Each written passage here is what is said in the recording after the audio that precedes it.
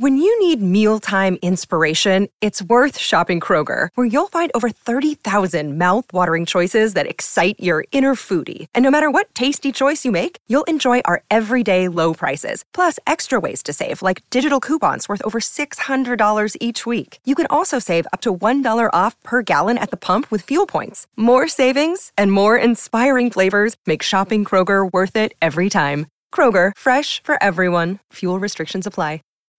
When you need mealtime inspiration, it's worth shopping Kroger, where you'll find over 30,000 mouth-watering choices that excite your inner foodie. And no matter what tasty choice you make, you'll enjoy our everyday low prices, plus extra ways to save, like digital coupons worth over $600 each week. You can also save up to $1 off per gallon at the pump with fuel points. More savings and more inspiring flavors make shopping Kroger worth it every time. Kroger, fresh for everyone. Fuel restrictions apply.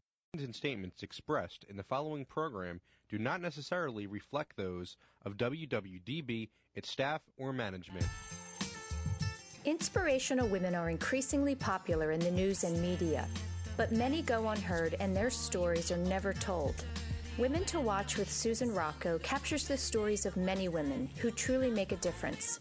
Women to Watch is the vehicle for developing new leaders, encouraging younger generations, and in building self-esteem for future entrepreneurs.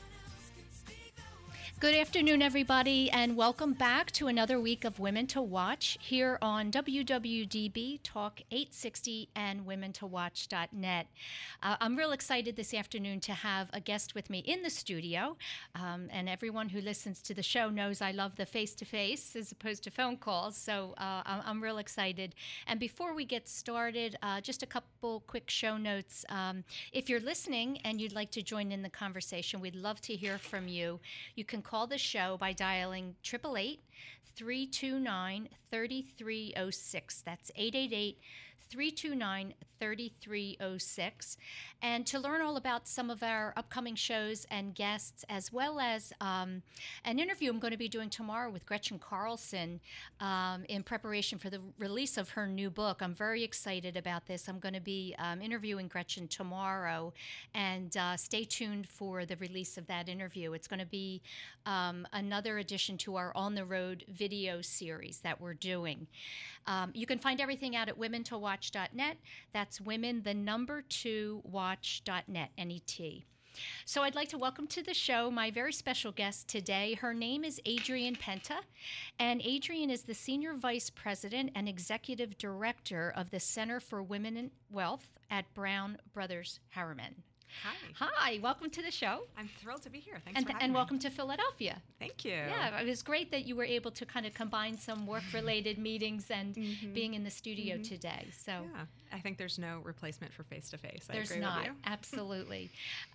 So as we always do, I'm going to start out with a little bit about your background and find out who the very young Adrienne Penta was. Growing up in Boston, Massachusetts, and attending the Windsor School, which is an all-girls academy. So just give us a little bit of background on your growing up years and your background. Sure. I grew up in a suburb of Boston and had two parents who were really focused on education and the education of girls, which I think is a privilege in looking back on that. My mom was an RN by training, and my dad was a surgeon, so they met in the operating room, where my mom was one of the first RNs to run the heart-lung machine. And my father was a general surgeon and was the chief of surgery at our local hospital, and was a larger-than-life type of guy. I was a greatest generation kind of person, and grew up during the Great Depression, so he was a lot older than my mom, and died while I was in college, but was a huge figure in our family and in our lives, and a lot of what I do and the work that I have since done actually has a lot to do with him, so I'm sure we'll talk about that. Do you have sisters? I have one younger brother. One younger brother, so just the two of you? Yes. Okay. And tell me what kind of, influence did Mom and Dad have on you as far as giving you guidance about the future and what you're going to be when you get older and study in school? I think the most significant lesson that I heard growing up over and over again was you have to have an opinion. You have to come with something to say and have a perspective. And and I know we'll talk about all-girls schools too, which is one of my favorite topics, but I think one of the parts of growing up that I really credit with a lot of who I am and why I'm doing the work I'm doing today is that dinner table conversation, which was you always had to have an opinion, you always had to come ready to debate and ready to talk and ready to know what was going on in the world, and having read the newspaper, which was, I think still it affects how I think about my kids and what I want to continue for them. So neither of my parents really knew a lot about schools or secondary schools, but my mom actually at the time thought, my girl needs a great education, and I want to figure out where she can get the very best education that we can find, or in her opinion at least. And so she went to the public library in our town. At the time, there was no online resources. There was no way to access anything through social media or the ways that we would think now to find out, Google, anything. Yeah. And so she went and looked in a directory of independent schools, and she found this one school, which was an all-girls school called the Windsor School in Boston, and she said, my girl has to go there. And so that's how I ended up at Windsor, was through sort of some very industrious research on her part. And my dad always said, I'll provide for you as long as you want to go to school, and after that you're on your own. And education was a huge part of his life too. He was first generation of his family born in the United States and to go to college, and he put himself through Harvard on a full scholarship and then through medical school. Wow. So education was core to certainly my entire life, and the message that I got from my parents growing up. And then having gone to an all-girls school from 6th grade through 12th grade was probably the greatest gift I've ever had from anybody, and is a huge part of who I am and a lot of the work that I do. So I'm happy to talk more about that too. Yeah, well, first of all, I love the message that Mom and Dad said to you about speaking up, right? I think that's such a important message for young women, to speak up and speak out, whatever their opinions might be. And there are some people that think that the single gender educational environment is not a good thing. So talk about why you believe it is, and what your experience was. So I'm a big believer in that there's a school for every kid, and certainly single sex may not be for everybody. In my case, it was fantastic. I started the quietest girl in the back row in the 6th grade, and clearly don't do that anymore, and became a high school debater and president of the debate club in high school, and a college debater and president of the debate club in college. And so obviously I like to talk now. But it was, I think that the behind single-sex education, the driving interest that I have is because there's a role for every kid. And I think that applies to boys as well as girls. And I have a 6-year-old boy now who's also in a single-sex school. But girls can be the scientist. They can be the class president. They can be the jock. They can be anything they want to be. And the same thing for boys. When you don't have girls in the classroom, they can be the quiet one. They can be the reader. They can be the actor. And you don't create gender roles for each set of kids based on what their gender is. You create an opportunity to be anything you want to be. And so I think for that reason, there's huge opportunity for both boys and girls for formative years to be in a single-sex environment. But not for every kid, but for the right kid, I think it's a great gift. So what would you say allowed, if you were, so obviously when you first started, you were on the shy side.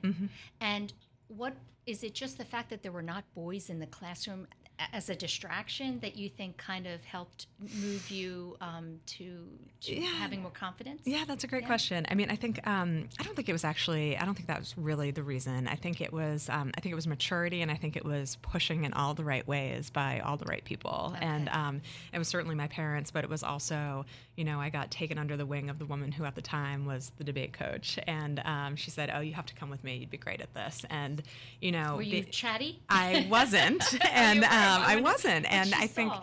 I think it's the opportunity you have to create close relationships in that environment and to be sought out for roles that you probably wouldn't be in an environment where, there's boys taking up a lot of airtime or there's other people who are clearly a lot more confident. So I think it's sort of the individualistic approach to education is part of it. And that debate coach, she came to my wedding 20 years later. Oh, and wow. so, having That's those types awesome. of relationships that can foster in that environment, I think are really special. Yeah, that's awesome. So you went on to get a BA in history and political science in 2000 from Johns Hopkins University. Tell me what your aspirations were at that time, what you were going to be when you grew up. Right. So I already mentioned that I had a father with sort of a larger-than-life persona, and so I was going to be a doctor when I went to Johns Hopkins and started off pre-med, and that worked until I hit organic chemistry, and then it was very clear that I wasn't going to be a physician.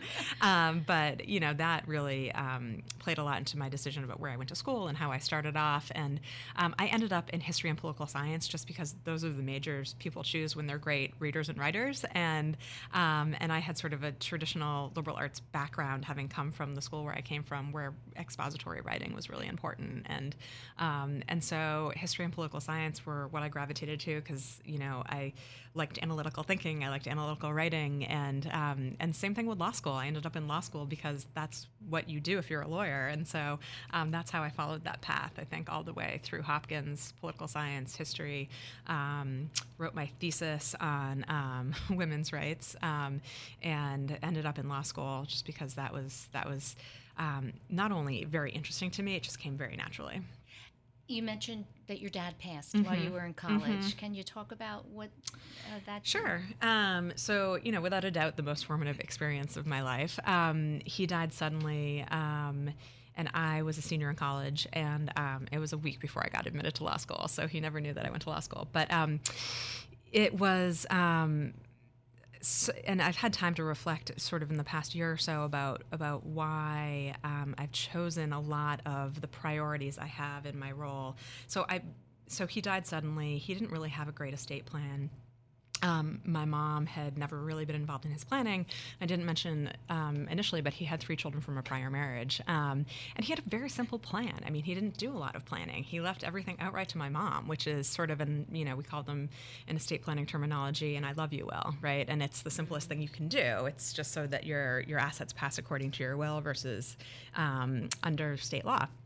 So that's what he had, which was not an appropriate estate plan because he was a surgeon, but he liked to do a lot of investing on the side. He had a whole bunch of assets spread out all over that were sort of a mess. And so he died suddenly, and my mom was 52, and he was 72 when he died.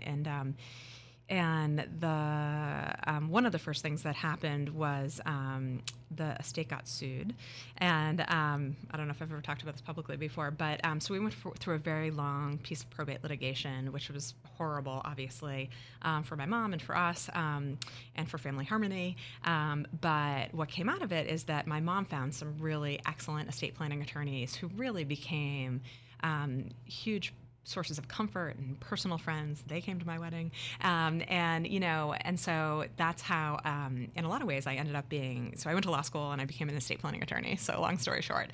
And so it was really because of that experience and because of the value I saw that they could add as counselors for families, really in their darkest moment in a time of need, when there weren't a lot of other people who could really provide that type of counsel or solace that she needed. And I was in college, and so I wasn't any help. My brother was even younger, and so she had a lot to handle on her own, and she'd never really dealt with finances or dealt with planning or dealt with real estate or dealt with where assets were or any of that kind of thing. She had her hands full with 2 kids and running household and all those other things.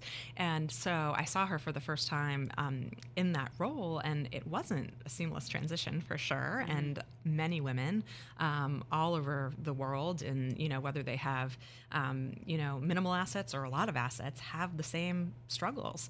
And so thinking about working with women certainly it comes a lot out of that experience. And it's even, I think, a leap further, the work that we're doing right now, and we'll get into this later, I'm sure, but at Brown Brothers in the Center for Women and Wealth is about how do we communicate with our families about planning, and how do we tell our story to our children, to our spouses, to the people who are going to inherit the stuff from us, because it's not about the stuff, right? It's never about the stuff. Litigation in families is never really about money. No. It's about feelings, and it's about having the last word, right? Yeah. That will or that trust, that's the last word, for better or worse. And it can be very hurtful if you don't understand. And so a lot of the work we're doing now is about family communication, and it's really only in the last couple of months that I've had the realization that, oh, this is the conversation I wish I could have with my father, or that he could have with us, and for us to know why he did what he did, and how he was thinking about this, and the conversation we never had. And for most families, they don't have that conversation, because most people don't want to talk to their children about money. And I think that the greatest thing we can do for our clients is to give them the gift of having that conversation before it's too late. That's right. Oh my gosh. It's fascinating to me on so many levels to hear you talk about this, because so many women that I have interviewed who are in finance or estate planning and all of that, 9 times out of 10, the reason they got into it was because of their own experience as a young person and in their family. And so, the fact that today we're talking about why it's so important and how it will be so beneficial to everyone in the future to talk about these issues within their family. Right. And it's just, historically, it was a private topic, right? Right. It was a private topic. And when women are left to deal with it and they don't have the experience, it can be really difficult.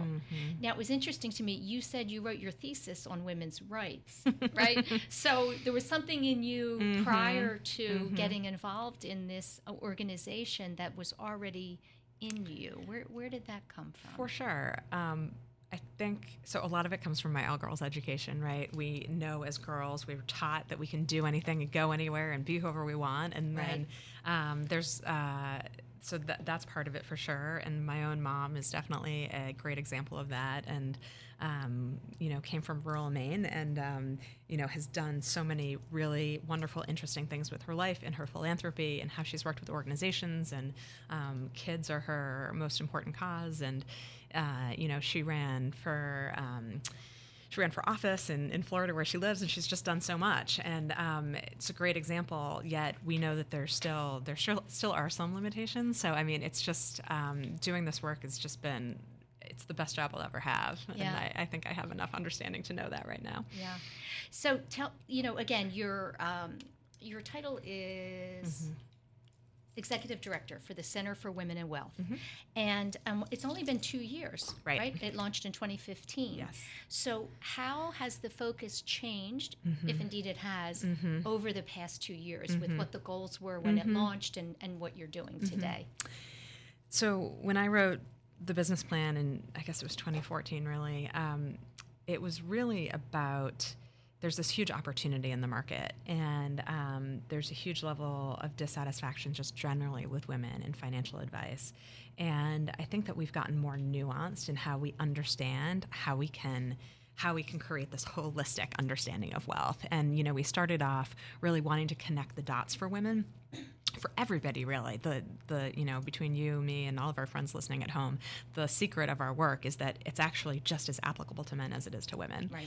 Yeah. And it's just that women are more often than not driving the conversation. And so when we launched, we really wanted to look at the intersection of wealth and family and values, and how do these things come together into one holistic conversation, one big life, right? We don't stop thinking about our children when we're thinking about planning. We don't stop thinking about our jobs when we're thinking about our kids. We said at the beginning of this, there's no such thing as work-life balance when we were chatting before. It's how does everything run together? And the word that I use more often now is integration. How do we integrate all these different parts of our life? So in essence, that's what the Center for Women and Wealth has always been.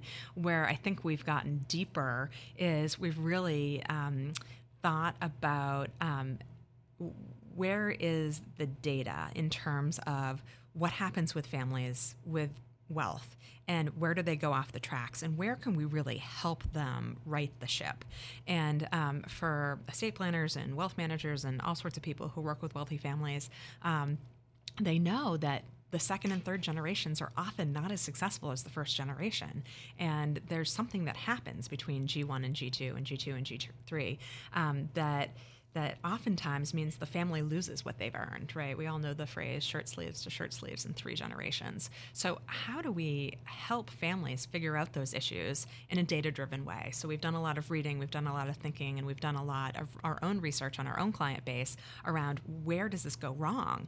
And it doesn't go wrong with poor investment management or poor tax planning or any of the things that you would think of traditionally. The issues are lack of communication in families, lack of trust, and not preparing heirs for what they're about to inherit. And so we need to be a lot more deliberate and intentional about all of those things. And so, as I mentioned before, we're doing a lot of work around values around wealth. How do we help clients understand what their values are, the values that they actually use as they navigate the world and they spend time and money on things? And then how do they articulate them in a way that's accessible to the next generation, and start a real discussion about that. Not one that's just about, okay, we have X amount of dollars and here's what's going to happen in the plan, but why did I do it that way, and what does it mean to me, and what do I think our mission as a family is? What do you think our mission as a family is? And how do we together come together as a family to think about that, to do that work, and to make sure it lives beyond this conversation, this moment, my lifetime, and even your lifetime into the future for our descendants? You know, aside from the data, I think we do a lot of research around things today that sometimes I think are just common sense, and if you look a little bit more on the surface, you'll see what the answer is. And when you sit with clients, I would imagine that it often just comes back to lifestyle. What lifestyle are you looking to live? And if it's the right one for you, then more often than not, the money kind of is taken care of, I should say. Do you see that with clients, that it's really more about what lifestyle they're choosing to live and how they want to live, rather than the facts, black and white facts of the money and where it's going to be spent? Yeah, there's nothing black and white about talking to families about money, and it's all tied up in emotions and values and things that they remember from their own childhood. Right. And so it is often about lifestyle, and it's a little bit more. I think it's more about lifestyle, and what lifestyle do I want my children to see me living? What lifestyle do I want to live? How do I live what my values are? All of these things. Even if I have enough money to fly private every single time I go anywhere, should I be doing that? Right. And what does that say to the people around me? Right. What does it say about how I view money? What does it say about how I value my time or value my money? And there's a lot of really complicated questions, I think, in how we spend that certainly, and how we think about wealth management now are definitely tied up in that equation. It's not just how you invest. It's how you spend. It's how you save. It's how you give. It's how you choose to plan for the future, and what you choose not to spend on, too. So I think you're right. It does come back to lifestyle, and the questions are more complicated than they seem sometimes. They are, especially when they become personal and about relationships, right? So you mentioned the phrase holistic approach to wealth, and we hear that a lot. Actually, the word holistic is being used around a lot of different things today, and I think it's smart. I wonder if you can talk about the different. I would imagine women naturally look at things more holistically than men. First of all, do you see that in the work that you do? Because you work with both men and women. And how does that play out when you're trying to help a man or a woman to look at the whole picture? Do you find it's easier with women than it is with men? It's a great conversation. That's a great question. And I don't know if I can sort of throw the net over all men or all women. What I will say is that I think women are driving us to have better conversations about money. And so as I said before, I think all of this is just as applicable to men as it is to women, because men and women both care about their families. They both care about their children. They both care about the legacy they leave behind. I think that there is something for men that allows them to be, if not satisfied, permit a conversation that's only focused on investing. And I think I think men and women do sometimes see the world differently, and I think that there's some data and there's some research on this, right, about how men connect versus how women connect, and men tend to connect based on based on information, based on learning how to do something, right? Let me teach you how to build a computer. Let me teach you how to swing a golf club. But when women get together, we connect based on intimacies. How are your children? Do you have children? Where'd you go on vacation? Yeah. What's going on in your career? How are you doing? How are you feeling? So there is definitely something about men and women and how they connect with each other, how they connect with information. So what I've seen in my practice is that men are often okay with spending 60 minutes at the table with their advisor talking about performance of investments, manager selection, security selection, which is all very important, but it's not more important than the other parts of the conversation, which is, how does this affect my lifestyle? How does it affect how much I can give to charity this year? How does it affect what my estate plan should look like, or how I should speak to my kids about this? And I think women find that conversation important and valuable as well, but not to the exclusion of the other stuff. So when we have a conversation just about the metrics, just about the numbers, it doesn't fulfill some sort of other need or interest, I think, that a lot of our female clients have.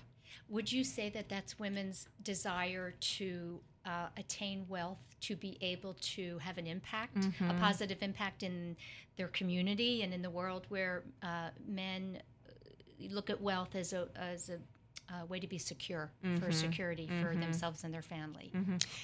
I think you're right. I think that women see wealth as a means to an end.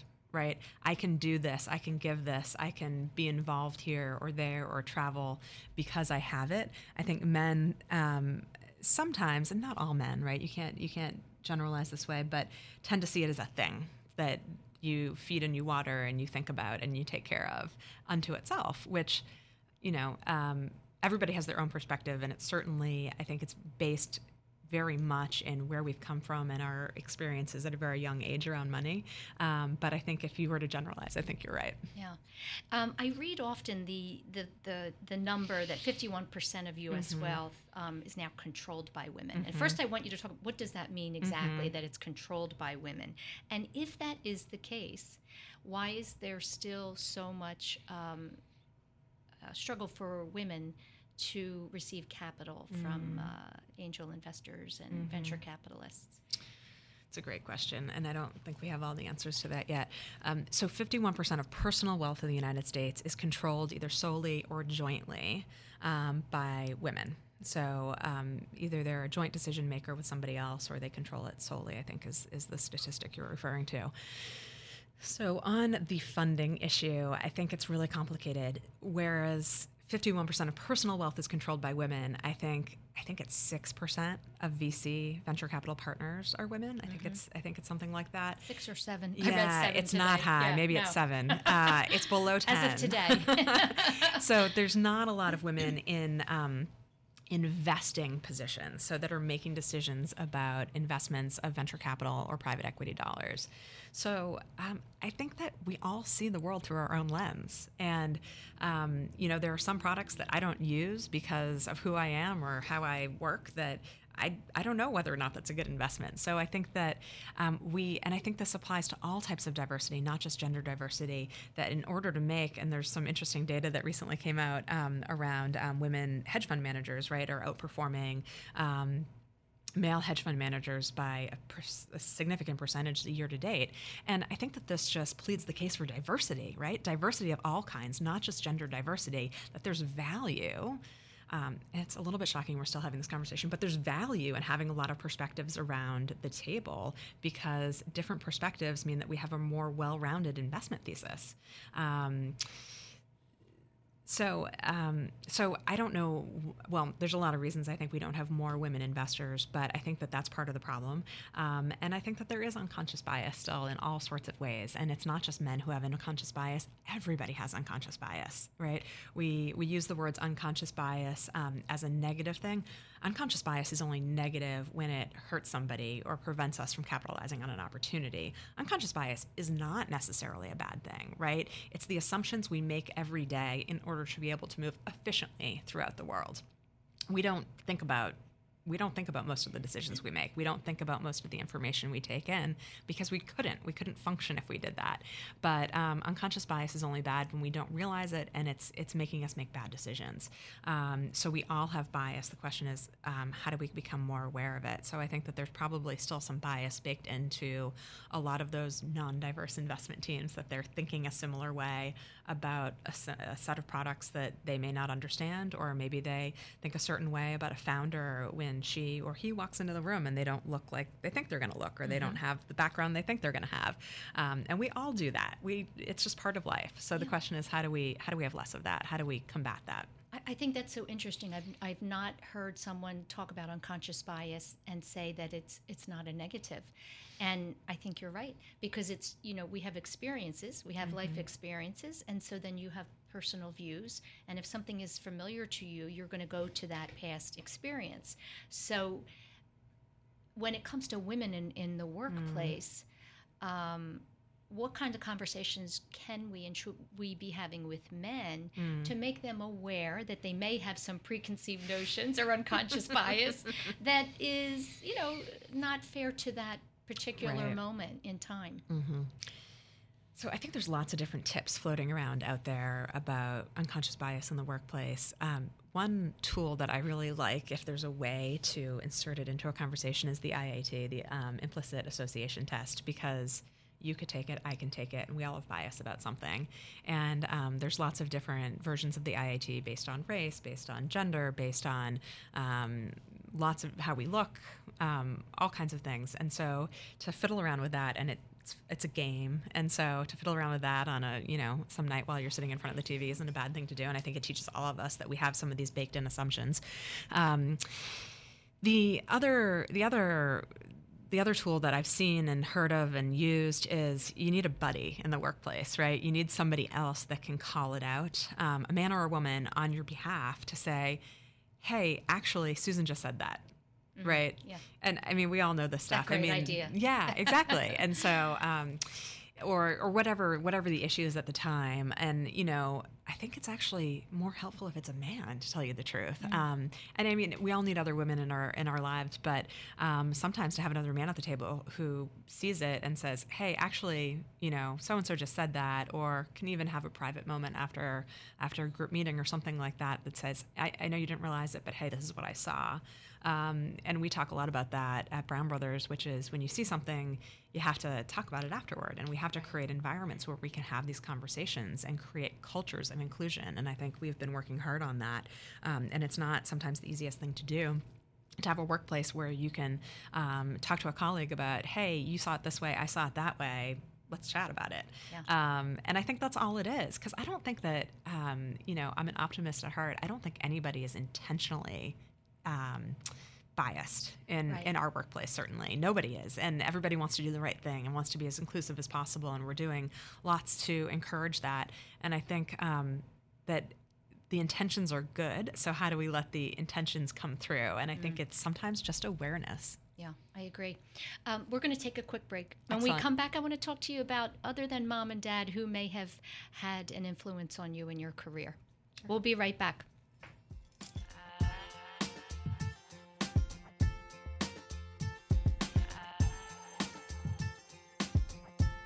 This is Kristen Hillsley, financial advisor of the Foley Hillsley Group, with a big announcement. Last fall, I hosted a women's lifestyle conference to help the women who do it all take control of their finances. Now I'm excited to announce a new partnership with Women to Watch Media to help show women how to own their financial future. We'll have newsletter articles, blog posts, announcements of live events, and a lot more. All available at womentowatch.net and our own website, FoleyHillsleyGroup.com. I'm thrilled about this new partnership, and I look forward to being your resource for all things financial. Stay tuned to learn more, or visit our website at FoleyHillsleyGroup.com. The Foley Hillsley Group is affiliated with Robert W. Baird & Company, member SIPC. Log on to FoleyHillsleyGroup.com to learn more. That's FoleyHillsley Group.com, or call 610-238-6636.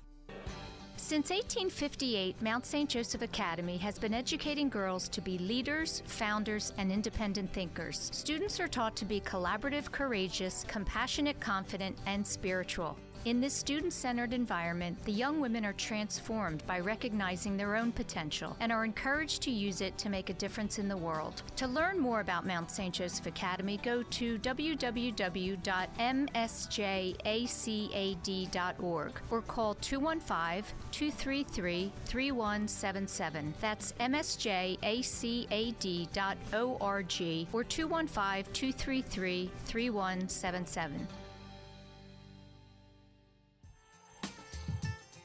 Welcome back, everyone. You're listening to another week of Women to Watch on WWDB Talk 860. My name is Sue Rocco, and I'm joined this afternoon by Adrienne Penta.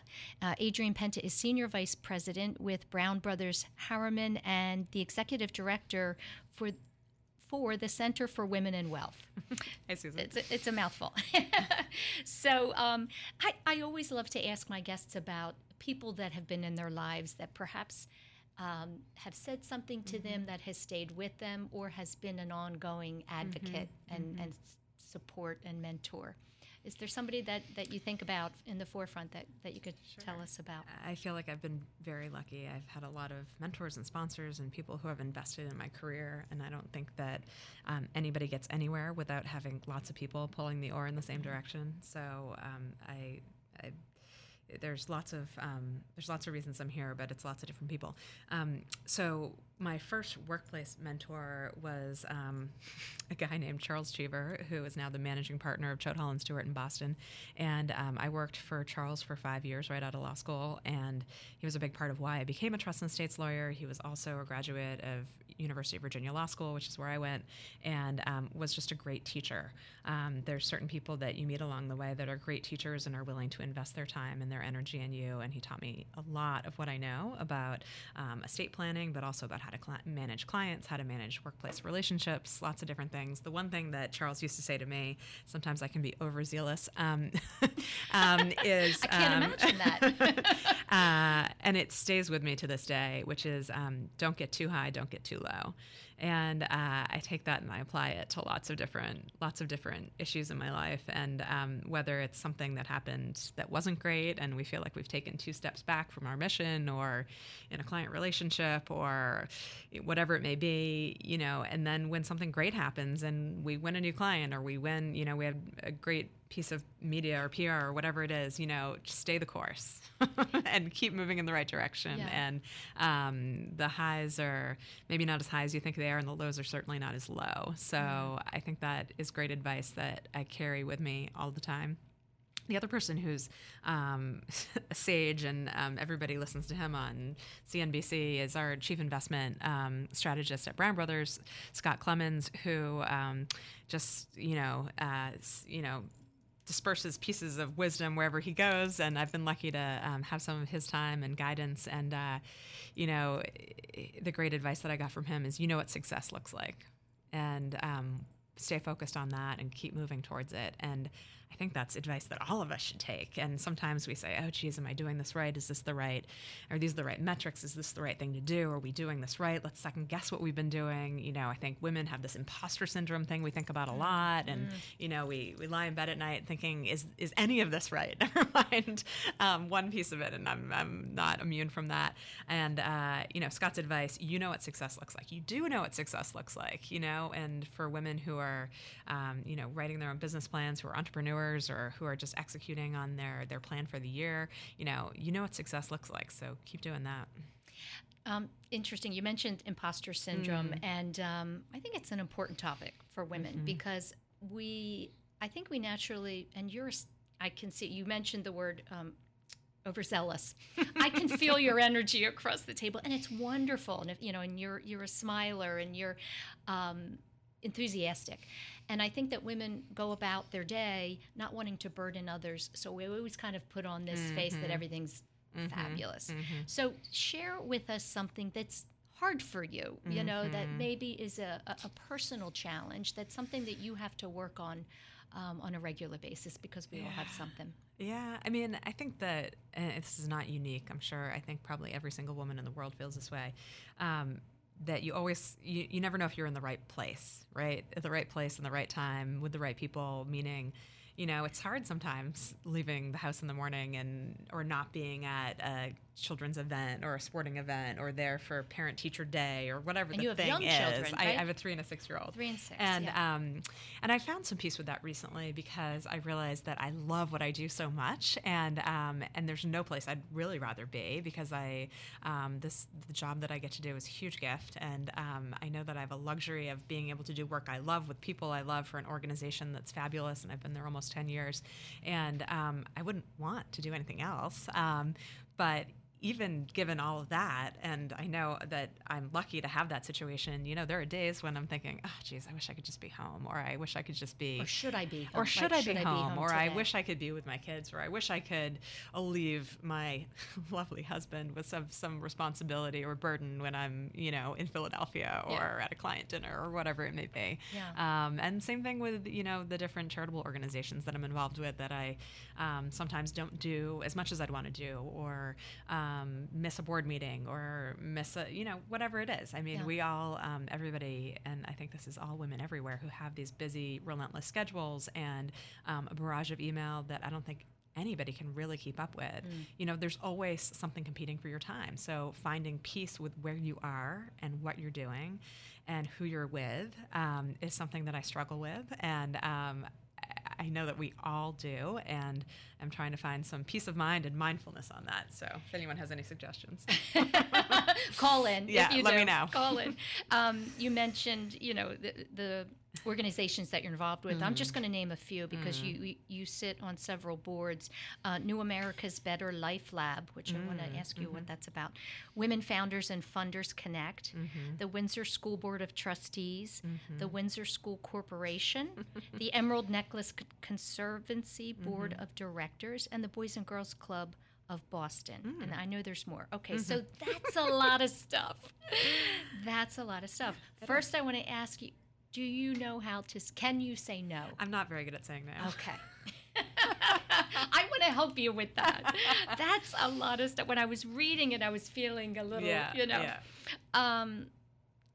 I guess one of my questions for you, because you are someone who is enthusiastic and wants to help, right? And you have the skills for it. So what is your philosophy for having the greatest impact in these roles when you have so many? That's the first question I want to ask. Yeah, so the first answer is I really only accept positions that I really feel passionate about. And so many of those organizations are very near and dear to my heart. The Windsor School is this girls' school that I went to, and it's the most important place that I've been and has shaped so much of my life. So there's no question that I would go back and give to Windsor, and just love the people on the board and the school and the whole thing. Boys and Girls Clubs of Boston, we live next door to one of the Boys and Girls Clubs in the city. Oh, and that's easy then. having young children in an urban environment and thinking about education and access and support, those things are just really hit home to me. And that's one of the greatest organizations in the city of Boston is the Boys and Girls Club. And I find it hard to say no when I believe in an organization and feel really passionately about it. There are other organizations that I do say no to. And I try to pick my spot. So for the Boys and Girls Club, I've been on their Plan Giving Advisory Council, because that's my background. I'm a estate planning attorney by training. And so I try to really pick the area where I have, expertise or some sort of experience that can really make me a unique contribution versus just doing everything for everybody. I think as a young professional, you try to do everything for everybody because your value is not economic, right? You're not going to write the biggest check. It's not influence. It's not power. It's you're a worker bee. And so I did for a very, exactly. Yeah. So I did for a very long time fill the worker bee seat and did a lot of work for a lot of organizations, and I've tried to think more carefully about that. So would you say you're happily involved in all of these things, or do you have days where you're stressed and you're feeling like you're falling short? I think I can see on your face the answer. Every day is perfect. No, there are days that I feel stressed, and I said, why did I say yes to that? I think traveling alone is stressful. Yeah. Right? So yeah, I mean, travel alone is great in some ways because you don't have children or coworkers or anybody else with share of your time. But no, I've tried to be thoughtful about what my charitable mission is, and it's definitely around kids and education. Okay. And that's where I am right now in my life. I don't think that's unique to a mom of young children or somebody in my position. But so I've tried to really hone in on those areas that are consistent with what I think of as my mission right now. And I'm sure that it'll evolve over time. And so I'm going to say no more. And I have said no recently. I will tell you, because I'm older than you, that it does get easier as you get older, right? Because you have the ability to say, been there, done that, right. And I survive, right? So it does get easier. You mentioned education, and today I think what's so wonderful is that our daughters, we both have daughters, it really is an amazing time for women. There's so much support and resources and advocacy that's really lifting them up and saying you truly can pursue whatever you want. And there's organizations like Girls Who Code and Girl Up with the UN. Tell me what you believe is the best messaging we can give to young women so that they don't feel the pressure of having to do so much, but they can really look within and kind of, follow their heart, do what they're meant to do. I think that, I think we have to teach girls just like we teach boys to be advocates for themselves. And one of the more influential books I've read over the past few years is The Confidence Code by Claire Shipman and Katie Kay, which is awesome. And being sort of where I am in life with young children, what I really took away from that is we use different language with boys and girls when they're young. And I've tried to be much more intentional and thoughtful about the language that I use with my kids. And part of it is that we need to teach girls that it's okay to be bold and it's okay to take action. And it's okay to jump off the swing set and take a risk, right? 'Cause that's what we're trying to teach girls. It's okay to take a risk if you need to take a risk. And for boys, it's okay to be emotional. It's okay to be nurturing. It's okay to be caring, right? Yeah. We need to provide the full array of opportunities for each kid, no matter whether they're boy or girl. And so I think that's part of it, is that girls can be in any role that they want to be in, and that they can take risks, and failure is not that bad. And so I think that that's the key message that I got from Claire and Katie's work, is that we need to teach girls specifically that failure's okay. And having a young boy as well, you can see boys just fail all the time, partly because they're boys, partly because they're, for lots of different reasons. But they swing the bat and they miss. It's okay. They raise their hand and they have the wrong answer. It's okay. Yeah. And they just have that gene. And so that, I think, is part of it.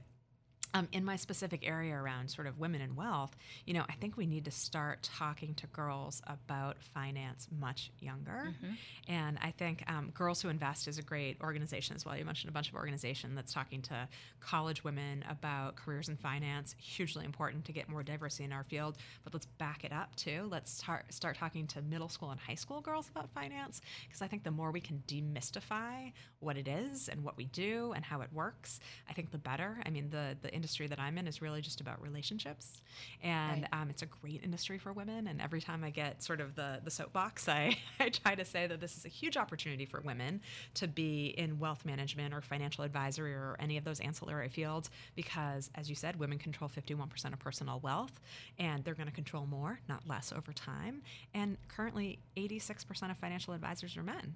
And so there's just a big opportunity for women to come into this field and to be in high demand, and to really excel, because they innately understand a lot of the EQ skills and have the emotional intelligence to work with clients. So not one answer, but many answers. Yeah, well, I agree, number one. And I think even for myself personally, as I've gotten older, I think at one point the word money was kind of a negative word for me. And I think it's important that we teach young girls and women that it's not, money is not a negative term. It's, we live in a world where, we have to create some kind of income for ourselves and wealth in order to continue to live. And it can also be used for very good purposes. Women are always wanting to, help others and make the world a better place.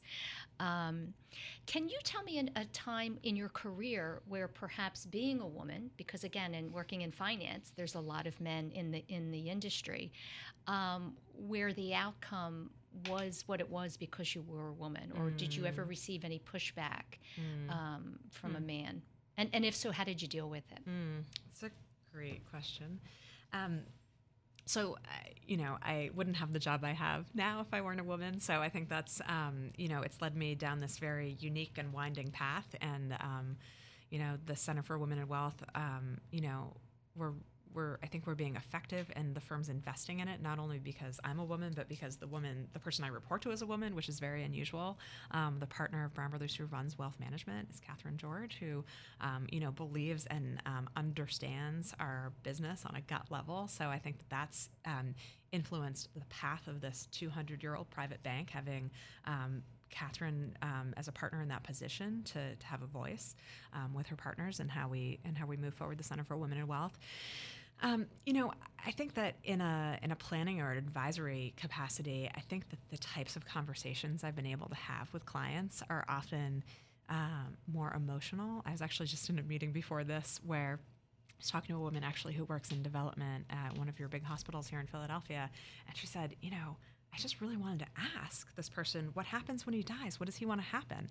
And I said, well, that's fascinating, because I think women are so much more comfortable talking about death or dying than men are. And the number of times that I've seen a male advisor talk about dying in a client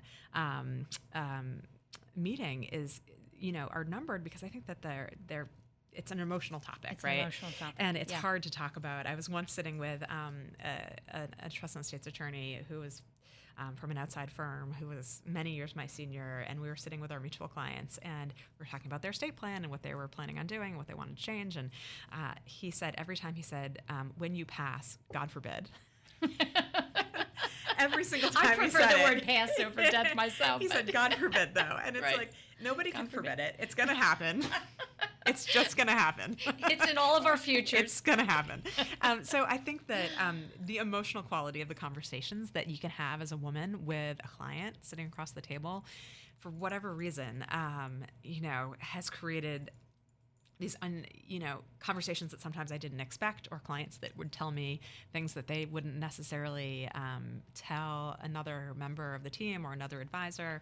I recently had a client call me, and we did a lot of work with him and his family back in 2011 and 2012 when the tax laws were changing, and he funded a substantial trust for his children. And he's now at a point where one of his children has abused the trust and has asked for a lot of distributions for a lot of things that the dad doesn't really think that he should. And so they're at this point where sort of their relationship is sort of disintegrating over some of the issues that have come up. And he said, I'm going to write him a letter, and I want you to look at the letter.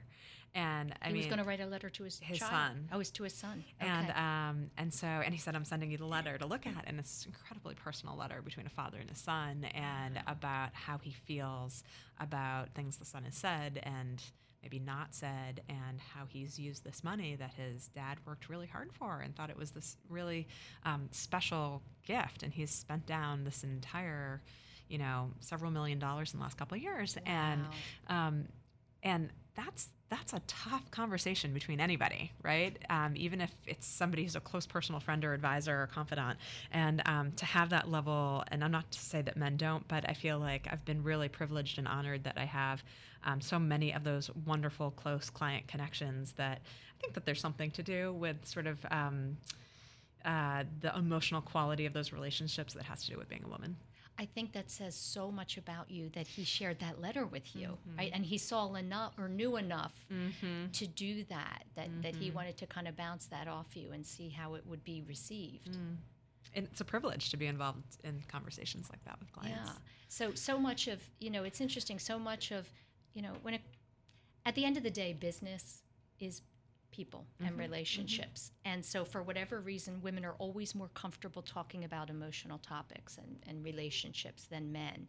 So what do you do when you get some pushback, when you're with a man who's just, when those conversations have to be had and they're not comfortable with it? I think you have to pick your spot. And you don't have to have every conversation, and you don't have to have every conversation right now. And I think that, so with the emotional content of these conversations, a lot of what we're thinking about is how do we get our clients to share more with their children and to have these conversations about wealth and values with their children now. And not unusual that the patriarch, the wealth creator in many situations says, I don't want to tell my kids. I'm afraid they're going to become demotivated. It's none of their business. Lots of different excuses. And the question that they usually ask is, well, I'm not going to tell them anything right now. So when should I tell them? So not a question that's easy to answer, but partly because it's the wrong question, right? The question should not be, when am I going to reveal to them the number on my bank account statement? It should be, how do I start having a dialogue that lasts for a really long time, that maybe starts when your kids are 5 or 6 and lasts until they're adults, and you infuse into that conversation the values you hope that they carry forward, or the legacy that you want to pass on along with this wealth, or where did your foundational views about wealth come from, right? And when we start thinking about that, we all think back to when we were children, right? I think back to, I still think that on a weekend, a Saturday or Sunday with my own children, that it's a really special thing to go out and treat them to a donut, right? Not only because it's not the best food to eat, but because that's what I used to do with my dad. And it used to be just me and him, and we'd go out every month or 2 months or whenever, and we'd go and get a donut together. And so, whenever you think about where did my values come from, how do I think about how I spend either my time or my money, it all comes from these moments, these glimpses that we had when we were young. And for a lot of families, it's, well, when I saw my dad go to work, or when I toured the family business, or when I, whatever your first memory is of something like that. And so to help people reach back to that and to understand where some of these values come from, where the resistance come from, and to unpack why they don't want to do it. Yeah. And so that's challenging with a lot of clients generally, and especially. Sorry about that. So we're in a wind tunnel here. Going right over the studio. So I think what I've learned is we don't have to figure that out right now, right? You have to build to that conversation, and then you have to build to a communication plan. For the listeners who perhaps have young children and they're thinking, okay, I understand why it's important to start talking to our kids about money at the beginning. As soon as, can you share, Sure. How you have 2 young children and give examples of how you, bring that into your conversations with them? I'd love to, and we actually are just about to publish an article on this. But so I think, there's a couple different things. So one is we need to help our kids differentiate between wants and needs. Do I need that, or do I want it? And little kids want a lot of stuff. They want it, right. Everything they see, they want. Right. And so you don't need to beat them over the head with it. But I think there's opportunities to differentiate. Do you want those Pokemon cards, or do you need those? I need them, Mom. Why do you need them? And so there are opportunities like that. I think there's a lot of opportunities that just come up in daily life. This is not let's sit down at Thanksgiving dinner and I'm going to tell you everything I know about finance. It's not a workshop. It's not. No. It's in the car as you're going to school, or it's, I came home from work one day over the summer, and my children had a lemonade stand on the corner near our house, and we live in the city of Boston. And so, much to my surprise, they had made $47 at That's fantastic. their lemonade stand. It's a little bit mind-blowing. Were they upcharging?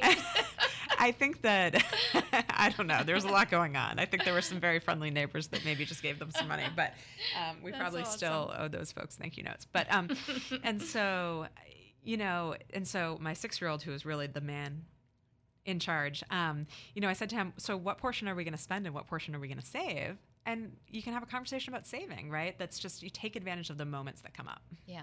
I think that's a great, it's great advice, and it's, sometimes we feel it's common sense, but sometimes to hear how other people handle things, it can be really helpful. We're at the end of the show already. I told you how fast it would go. Yeah. And listen, I'd love for you to give your contact information if anyone's listening and wants to reach out to you for advice. Or Adrienne Penta, you can find me at adrienne.penta@bbh.com, or you can find us on the web at bbh.com/womenandwealth. Okay, and that's Adrienne, Adrienne, Penta, Penta. Excellent. Right? Thank you. Well, thank you so great. much. It was a great conversation. So fun. And really grateful for you to share your own personal story with our listeners. I'm sure that they took something away from it. Thanks for having me. Thanks so much. That's it, everyone, for another week of Women to Watch here on WWDB Talk 860. Please visit our website for all things related to the show at womentowatch.net. That's women, the number 2, watch.net, NET. Have a great week, everyone.